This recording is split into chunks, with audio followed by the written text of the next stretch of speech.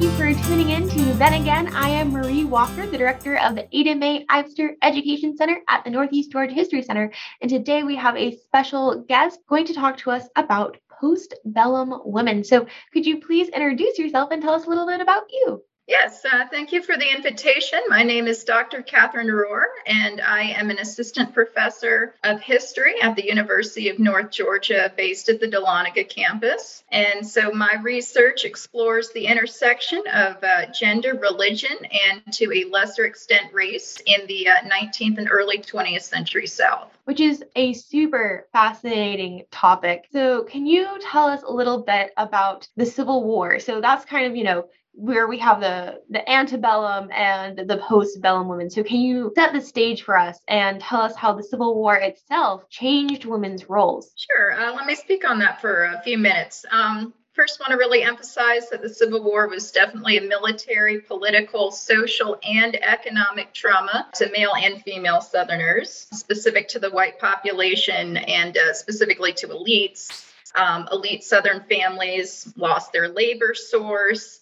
They lost their social standing in some cases. They lost their fortunes. Of course, Confederate money is worthless at the end of the war. Some are even suggesting that they lost their civilization with their defeat in the Civil War. And so specific to women, let me talk on that for a little bit. Wanted to emphasize that I don't consider the Civil War revolutionary in terms of bringing a new opportunities or new conceptions of gender roles. That said, we do see some changes. For example, we do see a few women who do take advantage of paid work, which in the antebellum era was pretty much unheard of.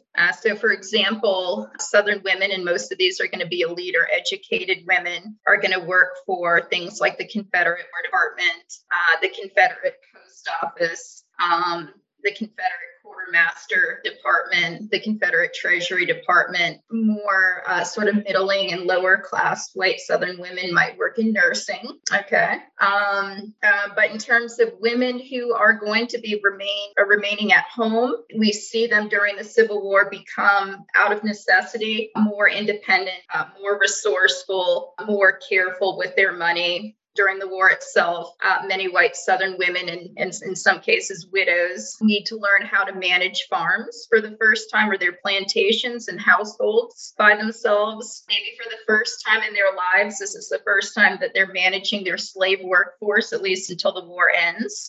After the war, these women no longer have servants to take care of them in their own homes. A number of them are going to be finding themselves single at the end of the war, not necessarily because of their own choosing, but just to throw a statistic out there, by the end of the Civil War, nearly 1/4 of Southern men of marriageable age are dead. So this is going to mean that we're going to have a lot of spinsters in the next generation, as well as widows. And so the Civil War is going to bring a lot of financial struggle to both men and women. And this financial struggle is going to last really for decades. It's made worse by the fact that after the Civil War, we have some devastating depressions, one in the 1870s. And one in the 1890s, but also things like we see a glut or overproduction of cotton in the postbellum South. And for those who were tied up with cotton cultivation, that's pretty devastating. But I don't want to stray too much from Southern women. I guess I would say specifically to elite Southern women, the thing that is affecting them most is that the Civil War is forcing them to become more domestic. As I said, they're now the ones required to manage their homes, but they're also doing a lot of domestic chores that they never had to do when they had slaves. So now they're doing the cooking, they're doing the cleaning, they're taking care of children, they're making clothes maybe for the first time, they're doing the laundry, they're doing things like canning. So these are all new responsibilities for them. And so our postbellum Southern women are going to define themselves slightly differently, as opposed to just being the leisurely, submissive wife, mother, daughter, to one that is a little more proactive and will seek a new mastery in the home. White women in the South are now going to try to become the creators and guardians of clean, beautiful homes that housed upright men and well brought up children. And I guess I just say a few others are going to enter into small business, often out of necessity because they were never able to get married, find a marriageable aged man, or became a widow. And so a number of women in the immediate postbellum era are going to take up petty business ventures like running boarding houses, maybe marketing homemade items.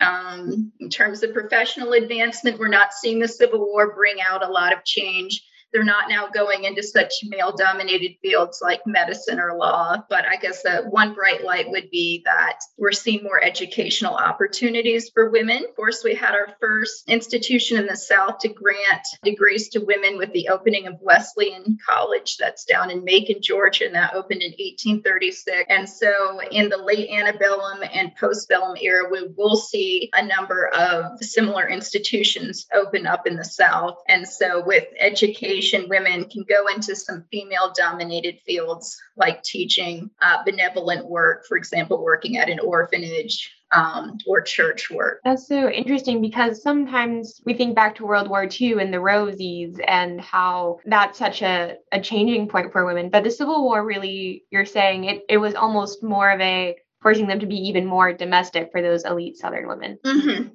Yeah, the difference being at least those who were very much elite before the war could rely on slave labor to do that work, whereas after the war, they're having to take on those responsibilities themselves. But you're exactly right that it's nothing like World War II that's going to, really inspire women to push for more, especially more professional opportunities and jumpstart the modern women's movement. So yes, nothing like that after the Civil War, at least here in the South. And you were mentioning the elite Southern women no longer can rely on slave labor, but what is it going to be like for those women who were enslaved that are now freed after the Civil War? What is life going to kind of look like for them in this postbellum world? Yeah, a bunch of points I'd like to make here. Above all else, Black women are going to be in search of safety and economic self-sufficiency. And I guess I would say that Black women, but this would also apply to Black men, are going to have 4 broad priorities. Number one, searching for family members who had been perhaps sold before the war or who otherwise, the family had just been broken up. And so it's going to be definitely a priority to find, your husband, even though there weren't legal marriages under slavery, but your children, your siblings, your aunts and uncles. So yes, number one, searching for family members. 2, getting married legally. That's going to be a huge priority for Black women. Thirdly, gaining access to schools and education. Of course, before the war, we had slave codes passed in each of the southern states that prohibited slaveholders from teaching their slaves how to read and write. And I know that's a bit corny, but knowledge is power. And so African American women, but also men, are going to strongly believe that gaining an education is going to give them necessary hard skills to thrive more in the workforce. And I guess a 4th priority I would mention was that Black men and women, but especially the women, are going to take a pretty active role in establishing churches and taking charge of their own religious lives. Before the war, they were often the forced recipients of white-directed Christianity. They now want a Christianity that's uniquely their own, apart from any sort of influence from the white community and especially their former owners. And so churches in particular for Black women are going to provide outlets of collective self-help. They're going to foster leadership development among Black women. They're going to sanction group morals and promote public and private education. Relative to jobs, it's going to very much differ depending on whether you're in a city like Atlanta or in rural areas. If you are in a place like Atlanta or New Orleans or Charleston, for example, Black women are going to be working primarily as domestics or as household workers. They'll also be finding jobs as nurses, in daycare, working as laundresses and washerwomen, working in boarding houses. Some, unfortunately, will resort to prostitution. Some will work as seamstresses, and a very few are going to actually start their own businesses. For example, like operating lunch carts in downtown Atlanta. That said, professional opportunities, advancement for Black women, if we thought it was bad for white women, it is far worse for Black women. And even in 1900, so that's, more than a generation beyond the Civil War, we have a statistic at least related to Black women in Atlanta that 90% of them, of Black female wage earners, were still confined to domestic work. If they're in more rural areas of the state, they're pretty much going to be relegated to sharecropping and working alongside their husband and their families. And that way of life is literally going to exist until really the mid 20th century. I guess challenges that Black women are going to face in the postbellum era: Black codes, we also know those as Jim Crow laws, the rise of the KKK, the Ku Klux Klan in the Reconstruction era, as well as other white supremacist associations. Black women are going to face sexual abuse, sometimes by their white male employers. They're going to find quite a bit of discrimination in the legal environment. They're going to be facing perpetually low wages. And as I'm mentioning, just very few opportunities for upward mobility. And so there are very few safety nets for African American women at this time. You do have the Freedmen's Bureau, which is a Reconstruction era agency set up by the federal government, and that is going to set up schools, for example, and help Black females and males establish contracts with employers. Freedmen's Bureau is going to dry up in 1872 when there's no longer funding for it. So beyond that, there are going to be limited number of schools that they can attend. If we want to use Atlanta as an example, there is no publicly funded high school in Atlanta for African Americans until the 19 teens. So the education they can access is going to be pretty limited. And then a few benevolent organizations and, domestic religious, domestic mission work might be an option. But as I'm saying, relatively, really very few safety nets. That said, even though the system is perpetually stacked against African American women, I don't want to portray them as passive, but rather we do see a number of instances of Black female resistance. Okay, Black women are going to feel actually very empowered that they can now quit their jobs when they don't like the job. Whereas in the antebellum era, when they were a slave, they couldn't say to their master, "I've had enough of you, I'm leaving." No, you were the physical property of your slave owner and you had no such sway. But now Black women can quit their jobs. They can get away with things like stealing breaks, feigning illness, sloughing off at work, or even boycotting businesses for especially discriminatory policies, such as in the early 20th century when Black women are going to boycott the streetcars of Atlanta. That's so interesting. Just all that they had to go through and were going through at that point. Just there are so many experiences to try to sum up. So thank you for trying to sum it up in in an answer to a question. That was really interesting. I would now like to, my next point and question would be, could you talk to us about postbellum's women's role in the lost cause mythology, especially elite white women, and their role in creating and really perpetrating this idea, and how it was a reaction to the Civil War and to Reconstruction and what they were just facing at that time in the postbellum era? Sure. And so for our audience, let me just give a very, very brief definition of what lost cause refers to. So the lost cause is an interpretation of the American Civil War that seeks to present the war from the perspective of Confederates in the best possible terms. So it's a very idealized, very positive representation of the actual war. This is a direct reaction to what they felt was excessive control by the federal government during Reconstruction. That was very much a source of dishonor. And once Reconstruction ended with the Compromise of 1877, and when those federal troops were pulled out from the South, we have a number of Southerners white Southerners who want to literally take control of the narrative of the Civil War and portray it in terms that paints the Civil War as a very honorable endeavor.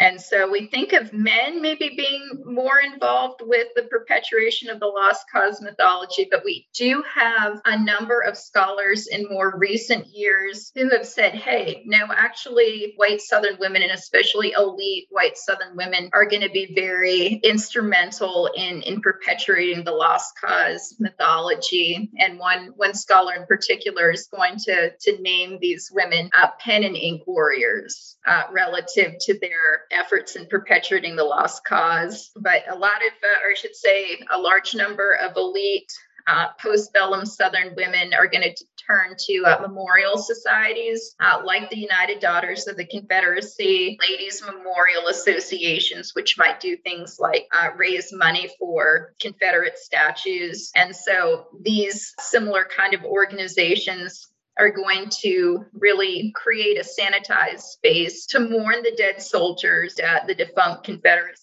A number of scholars have tried to suggest that by the late 1890s, elite white Southern women in these commemorative societies like the UDC and the Ladies Memorial Association have found themselves literally embroiled in militant forms of Southern nationalism and white supremacy. So our contemporary scholars are actually assigning them a degree of political agency through these organizations that they were involved with. And so there are also, these scholars are likewise finding that these lost cause oriented associations, that Southern women who participated in them feel quite empowered, and that they enjoy this entrance into the public sphere, because for so long they've been relegated to the private sphere, to the domestic sphere. And they actually enjoy the power that they wield in these lost cause associations. And I know for those listening to this podcast, that might seem a little contradictory, because on the one hand, these elite white Southern women actually sound kind of progressive in that they're challenging the traditional idea that women always belonged at home in the private or domestic sphere. But on the other hand, these elite white Southern women are fiercely defending a conservative race, class, and gender hierarchy through these organizations, these associations that are reminiscent of the Old South. So for people listening to this who might have more of a knowledge of late 20th century, people might be familiar with the activist Phyllis Schlafly, who fought to stop the ratification of the ERA, the Equal Rights Amendment. These women in the South, these elite white Southern women of the South involved in perpetuating the lost cause mythology, are sort of the Phyllis Schlaflys of their day. And that brings me to one of our other topics I was hoping to discuss with you, and that is postbellum women's role in the women's suffrage and anti-suffrage campaigns, and especially for women here in Georgia, because I believe that Georgia had one of the largest anti-women's suffrage campaigns going on. And we actually just had an exhibit at the Northeast Georgia History Center about women's suffrage, specifically looking at Georgia women's suffrage, and how it was almost like you were saying, it's contradictory, because these women who are campaigning for anti-suffrage, it puts them out there into the public sphere while they're also arguing that they shouldn't be out in the public sphere. So can you talk to us, just give us a little bit more insight into that very interesting contradictory, and just why were they so anti-suffrage? Sure. And yes, you're exactly right that there is relatively little support among Southern women for suffrage. The women's suffrage movement is definitely centered in the North, and to a lesser extent in the West. And to most Southern women, and really men, women's suffrage threatened the idealized way of life, at least when it came to gender issues. Now, again, idealized doesn't necessarily mean reality, but for a number of Southerners, change has been a very difficult process, and this is just complicating change for them. And so, of course, amendments to the Constitution are passed when 3/4 of the state legislatures vote for such an amendment. And so relative to the 19th Amendment, virtually all Southern states are going to reject the 19th Amendment. And this includes Georgia, but also pretty much all your deep South states like Alabama, Louisiana, Mississippi, South Carolina, but also places in the upper South like Tennessee, Kentucky, and Maryland. They're all going to reject the 19th Amendment. There is going to be a minority of Southern women, though, more progressive leaning ones, even like Rebecca Latimer Felton, who actually has the distinction of serving as senator from Georgia for one day back in 1922. She may have been conservative on some issues, especially related to race, but when it came to women's suffrage, she was actually supportive. And so people like Rebecca Latimer Felton were making a few arguments why Southern women should have voting rights. And so some of their arguments are going to be that, number one, moral, educational, and humane legislation desired by women are going to more likely be passed. Secondly, that legislation that protects children would more likely be passed should women have the vote. Thirdly, women thought their vote would literally clean up society and keep the ideals of the progressive movement, which we associate with the first 2 decades of the 20th century, would remain in play. Fourthly, women believed if they had the right to vote, that they would raise the age of consent. And fifthly, and this does sound rather racist, but the potential for white women's suffrage would serve as an instrument to literally blunt or reduce the impact of Black enfranchisement. So that, of course, doesn't sound progressive, but that's literally one of the reasons that some Southern white women are going to push for their suffrage, because they want to minimize the effect that Black men and possibly women would have in terms of having the right to vote. That's some very strong reasonings there. It's so interesting. What would be some of the reasons for women not to want the right to vote? Because that seems contradictory to our ideas today of democracy. So why would someone not want the right to vote? Well, some suggesting they just think that suffrage would threaten the idealized way of Southern life, that a lot of men, and certainly still a lot of women, despite their entrance into the public sphere through their lost cause organizations, they still believe that women's influence should be relegated to the home. There's just a discomfort that women have any input into the political process. And even though the Southern Belle image we associate with the antebellum era, that's still alive and well in the postbellum era, even if women really can't embody it because of economic reasons. But still, there is that ideal that women should be submissive, leisurely, delicate, the effective hostess, concerned with only superficial things. Those are things we associate with the antebellum Southern Belle. And even though she can't be replicated in the postbellum era, there's still people who think that should be what women aspire to. So can you tell us a little bit more about perhaps these ideas of the Southern Belle? You were just telling us about how they affected postbellum women's and their kind of sense of self. Can you tell us a little bit about where that idea comes from and some of the actual perhaps Southern belles, or where the idea really comes from, if there's an origin?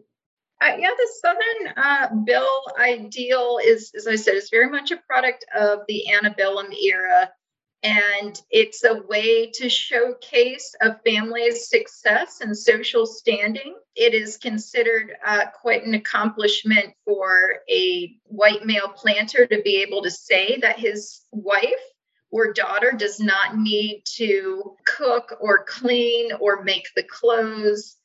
But rather being able to say my life leads a very leisurely, stress-free life is sort of a penultimate symbol of financial success. That sort of goes with the Gone with the Wind image. But I'd like to say that it's more image than reality. So the vast majority of women who were even working and living on plantations are doing just that. They're working. They're managing a slave workforce. In some cases, they are making clothes for their children. In some cases, they are, cleaning, operating a kitchen garden. So the Southern Belle ideal is really more myth than reality. But that said, that very elite population, we're talking, the top 1 to 3% of white Southern women might belong to that sort of Southern Belle ideal. Now, you mentioned Gone with the Wind, and I think it's such an interesting topic, just Gone with the Wind in general, the book, the movie, its impact on culture, and also the idea of Southern women with the very, very interesting main character, Scarlett O'Hara, and her idea of being a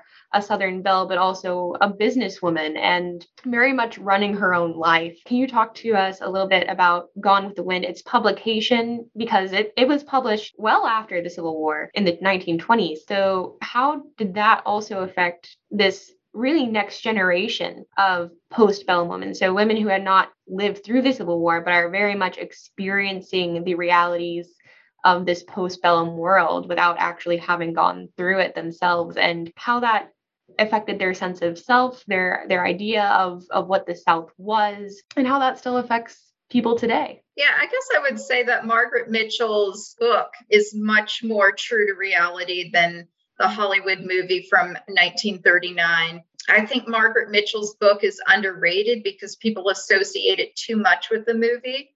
I think she had a fairly accurate sense of what your typical slaveholding woman's life was like. The movie, the 1939 movie, in contrast, is going to emphasize a very idealized image of the plantation and will very much play up that Southern Belle ideal and this life of leisure. It's slightly more accurate in the sort of second half of the movie.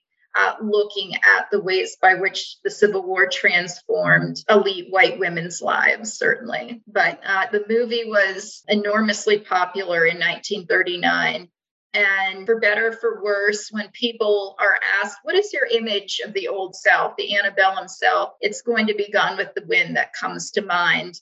And while that may have applied, that lifestyle may have applied to a very small number of people, it does not typify the antebellum South or Civil War South at all. So what would you say, we've talked, a lot about the elite and also perhaps people on the other end, the newly freed African American women. Is there really a middle class at all at this time? Yes, in cities, pretty much only. We see, thanks to promoters like Henry Brady, who is editor of the Atlanta Constitution in the postbellum era, is going to really promote Southern cities, Atlanta in particular, as places that are going to embrace a more diversified economy. We're going to see the beginnings of industry in places like Atlanta and Birmingham, Alabama, for example. And so with industrialization and modernization, we see the rise of a middle class because we need people like lawyers,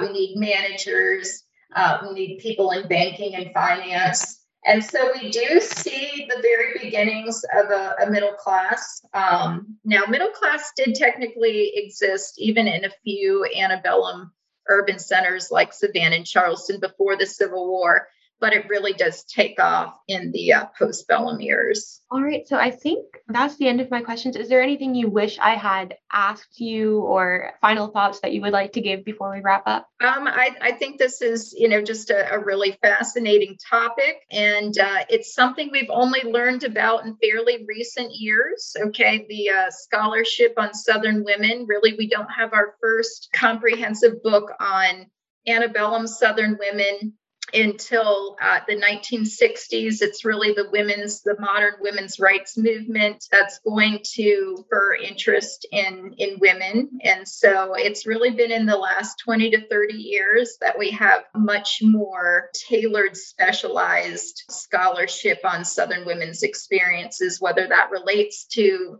their religious expressions or conceptions of gender, or their working lives, or their romantic lives, their working lives. It's something that we're continually working on, and I hope to be part of that dialogue that goes forward. Great. Thank you so much for joining us today, Dr. Rohr. This has been a fascinating subject to hear about and listen to you teach me really about how this very interesting and complicated topic that, as you were saying, we're just kind of really getting to dig into and to really examine the roles that women have played throughout history, and especially Southern women during the postbellum era, where it's such an interesting time period that really forms the South as it is today, and its perception of itself, its perception of, who they are, where they were going forward. So thank you so much for joining us today. This has been incredibly fascinating. Well, thank you for the invitation. Then Again is a production of the Cottrell Digital Studio at the Northeast Georgia History Center. Be sure to subscribe and leave us a review. It really helps other people discover the show. There are a few great ways to support the History Center. Make a donation online by clicking the donate button on our website at www.negahc.org. Become a digital member to receive exclusive invites to members-only live streams every Friday at 2 p.m. Eastern. And you can register on our membership page at www.negahc.org. We also have an online gift shop with lots of great items for all ages. Use promo code ThenAgain for 15% off your online order. Valid on anything except memberships and handmade items. We'll see you next week for another episode of Then Again. Thanks, y'all!